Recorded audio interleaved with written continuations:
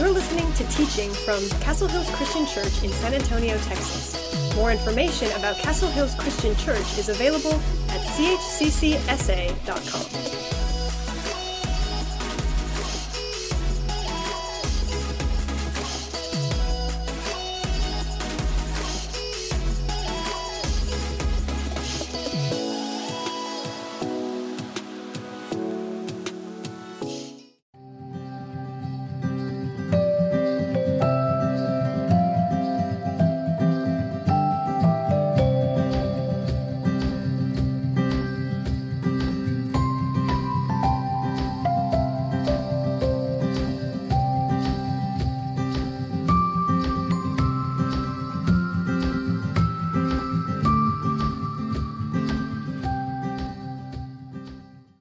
If you could meet anyone at the first Christmas story, who would it be?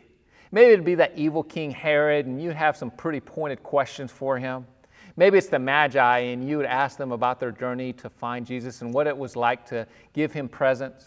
Maybe it'd be the shepherds, and you'd ask them about their divine interruption in the middle of the night as they're tending sheep, and they end up going on a journey to see Jesus for the first time. Maybe you'd want to meet Mary and talk to her, and it'd be interesting if she told you some details that aren't in Scripture. Maybe Simeon or Anna, or maybe some of you would be interested in talking to Joseph, because we really don't know a whole lot about him. He's a man that's in the background of the Christmas story. Well, today we're going to start a series called Christmas Through the Eyes of Joseph, and it's based on a book called Faithful by Adam Hamilton, and we're going to use this as a guide in our series. You might even want to pick up this book. Again, it's called Faithful by Adam Hamilton, and it might give you some insight to the Christmas story that you had never thought of before. Well, as I mentioned, Joseph is a man that's in the background that you don't hear a whole lot of. There's actually none of his words that he spoke that's recorded in Scripture. There's only 16 verses in the New Testament that even talk about his life whatsoever. But even though he serves in the background, we're going to see that he was a man of character, a man of love and mercy. And we also know that he was the earthly father of Jesus. So what do we know about Joseph? We know that his father was named Jacob. That's found in Matthew 1:16. We know that he's from the line of David, and so that's very significant. We know his hometown was Bethlehem, and he lived in Nazareth. We know that he was a devout and a religious man. We also know that he was a poor man. When Mary and Joseph went to take Jesus to the temple to dedicate him, they brought a sacrifice of a turtle dove, and this was only given by poor people. Jews that could afford to do so would always sacrifice a lamb.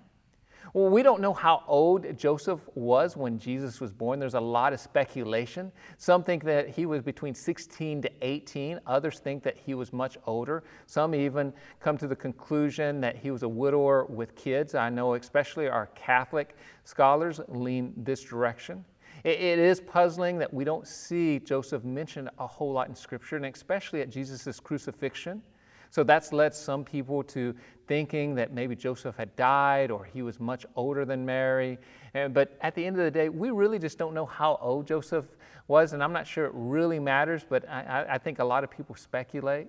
We do know that Joseph was a carpenter. And so if you have your Bibles, go ahead and turn to Matthew chapter 13. We'll start looking at verse 53. Matthew chapter 13, and we'll start looking at verse 53. It says, "When Jesus had finished telling these stories and illustrations, he left part of the country, and he returned to Nazareth, his hometown, and where he taught there in the synagogue, and everyone was amazed. Where does he get his wisdom and the power to do miracles?" And then note verse 55, "Then they scoffed, 'He's just a carpenter's son.'" He's just a carpenter's son. Joseph was a carpenter, and Jesus was just a carpenter's son. Now skip over to Mark chapter 6, and we're going to look at the first 3 verses. Again, we're going to see some very similar terminology here. It says, Jesus left that part of the country and returned with his disciples to Nazareth, his hometown. Then the next Sabbath, he began teaching in the synagogue, and many who heard him were amazed. Where did he get all of his wisdom and the power to perform miracles?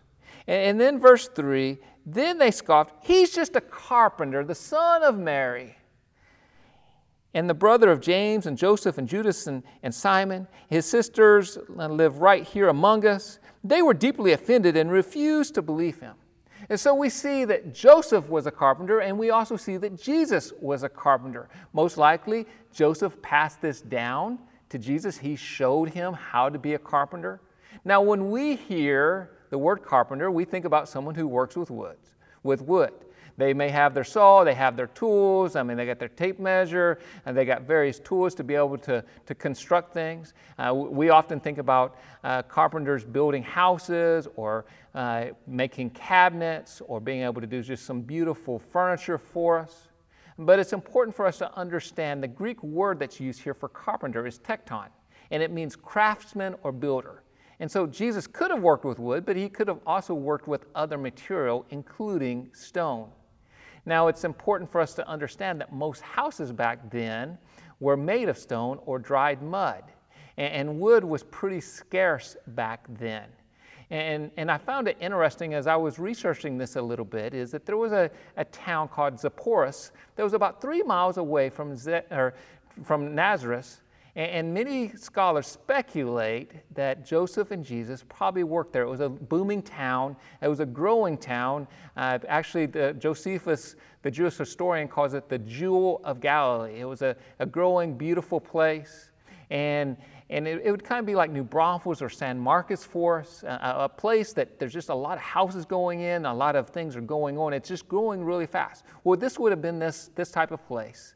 And then on top of that I found that was interesting, about halfway between Nazareth and Zaporizhzhia was a rock quarry. And so many people think that most of the material for this place was from this rock quarry, and Joseph and Jesus may have even stopped at this rock quarry getting some material for the jobs that they would do. Now, while Jesus may have worked with stone, he may have also worked with wood as well. He may have created doors, he may have created shelving, he may have worked on tools or created tools or toys, and maybe even yokes. And so we see Jesus working with stone, with wood, all kinds of things. He was a craftsman, a builder, so was Joseph. Now, what's significant about this, as I began to think about all of Jesus' youth and thinking about Joseph and some of the things that he might have taught him, is I wonder if Jesus used some of the things that he learned or some of the things that he saw in his teaching. Now, let me give you some examples of this. For example, in Mark chapter 12, verses 1 to 12, did Jesus construct a fence or dig a wine press or build a tower in a vineyard or observe strained relations between a landowner and his tenants? You look at Luke chapter 14, verses 28 to 30, and did Jesus have one of his customers run out of money halfway through building a tower and leave an unpaid debt? You look at Matthew chapter 7, and you wonder, did Joseph teach Jesus early on how to build a strong foundation for a house? You want to build it on the rock, because if it rains and the wind comes, if it doesn't have a strong foundation, it's going to come down. Or maybe even in Matthew chapter 20, did he ever hire assistants and face them grumbling about pay? Or Luke chapter 16, was he ever supervised by a manager who asked him to join in a scheme to defraud the owner? Well, whether Jesus was working with wood or with stone, regardless, he was the Savior of the world. But I do think it adds some imagery to the Bible as we look at his teaching and we see that Jesus was human. And Jesus was just like us. He faced temptation. And he had long days that he went through. And he probably had some clients that probably made him want to pull out his hair. He probably even hit his thumb with a hammer more than once. I'm sure that there were times that he might have gotten splinters and he got frustrated. And I'm sure that maybe there was times it wasn't always easy working with Joseph. We know working with family members isn't always the easiest thing in the world. And I love that about Jesus. I love that we have a God that came into this world, that knows our pain, that knows our frustration, that knows how we can get stressed out from time to time. But I also love that we have a God that came down to this earth and understands that out of all of the things that he could do in this world, when he looked to think, oh, who should I make Jesus as father? He could have chose a doctor, or he could have chose a priest, or he could have chose a religious teacher. But instead he chose a carpenter, a craftsman, an ordinary man. And I look at that and I see that time and time in Scripture. God uses ordinary people to do extraordinary things. God uses ordinary people to do extraordinary things. Now, in your sermon notes, you're going to see a pretty long list of different people that God used, ordinary people, men and women, to do extraordinary things. But let me just highlight just a few this morning. I think about Noah, who created an ark, yet he drank too much.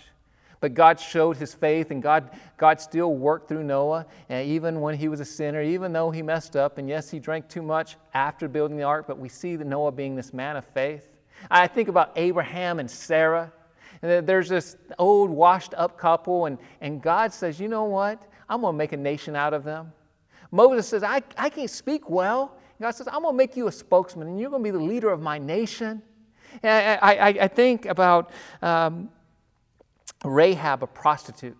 God says, you know what? Yes, you have a past, but I'm going to use you to save the spies. I think about Ehud. Ehud didn't have a lot of ability, but he was left-handed, and God says, you know what? I'm going to use you because you're left-handed to do something amazing. I think about Peter, who was a common fisherman, and he denies Christ 3 times, and God says, I'm going to use him to do amazing things in the church. Or you think about Paul, someone who persecuted the church, who caused all kinds of problems, and God says, you know what, I'm going to make you a leader of the church, and you're going to write the majority of the New Testament. That's what God does, is he uses ordinary people time and time again to do extraordinary things. Now, some of you this morning, you may think, well, can God really use me? I've got a past, I got addiction, I got problems, my life's a mess. And I'd say, yes, God can. He does all the time if we will simply let him. I think one of the biggest barriers of God using us is us not being available. We get so busy in life and we're doing this and that we don't ever just become available for God. We don't always listen to God. And so today, my challenge is very simple to you. Are you available to God? Are you available to let God use you in an extraordinary way? And are you listening? Are you listening? Are you listening as you're studying Scripture? Are you listening when you're worshiping in song? Are you listening in prayer?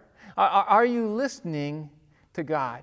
Will you take time to just be still and say, God, I'm available. How do you want to use me in this situation? How do you want to use me in life? I want to give you glory. And so I want to encourage you to ask yourself this question. Am I available? Am I listening to God? One of the things that amazes me is that God took an ordinary piece of wood, a piece of wood that was used for execution, and he turned it upside down. He says, I'm going to use this piece of wood to show people love and mercy and grace. At communion, this time that we're about to celebrate together, we remember not just the execution of Jesus, not just his death, but we remember how he showed us love and grace and mercy, how he forgave our sins. And so when we think of the cross, we don't just think about the execution. Actually, the cross, we now wear the cross on our shirts, we have jewelry, we put it in our churches and in our homes. And God says, this thing of execution, it's going to remind you of how much I love you. Would you pray with me? Father, I just thank you for today. I thank you for the ways that you work in our life. And as we take this time to commune with you, we just want to give thanks that how you use common people, common things to do extraordinary things. And I pray that you would help us as we commune with you right now. In your precious holy name, amen.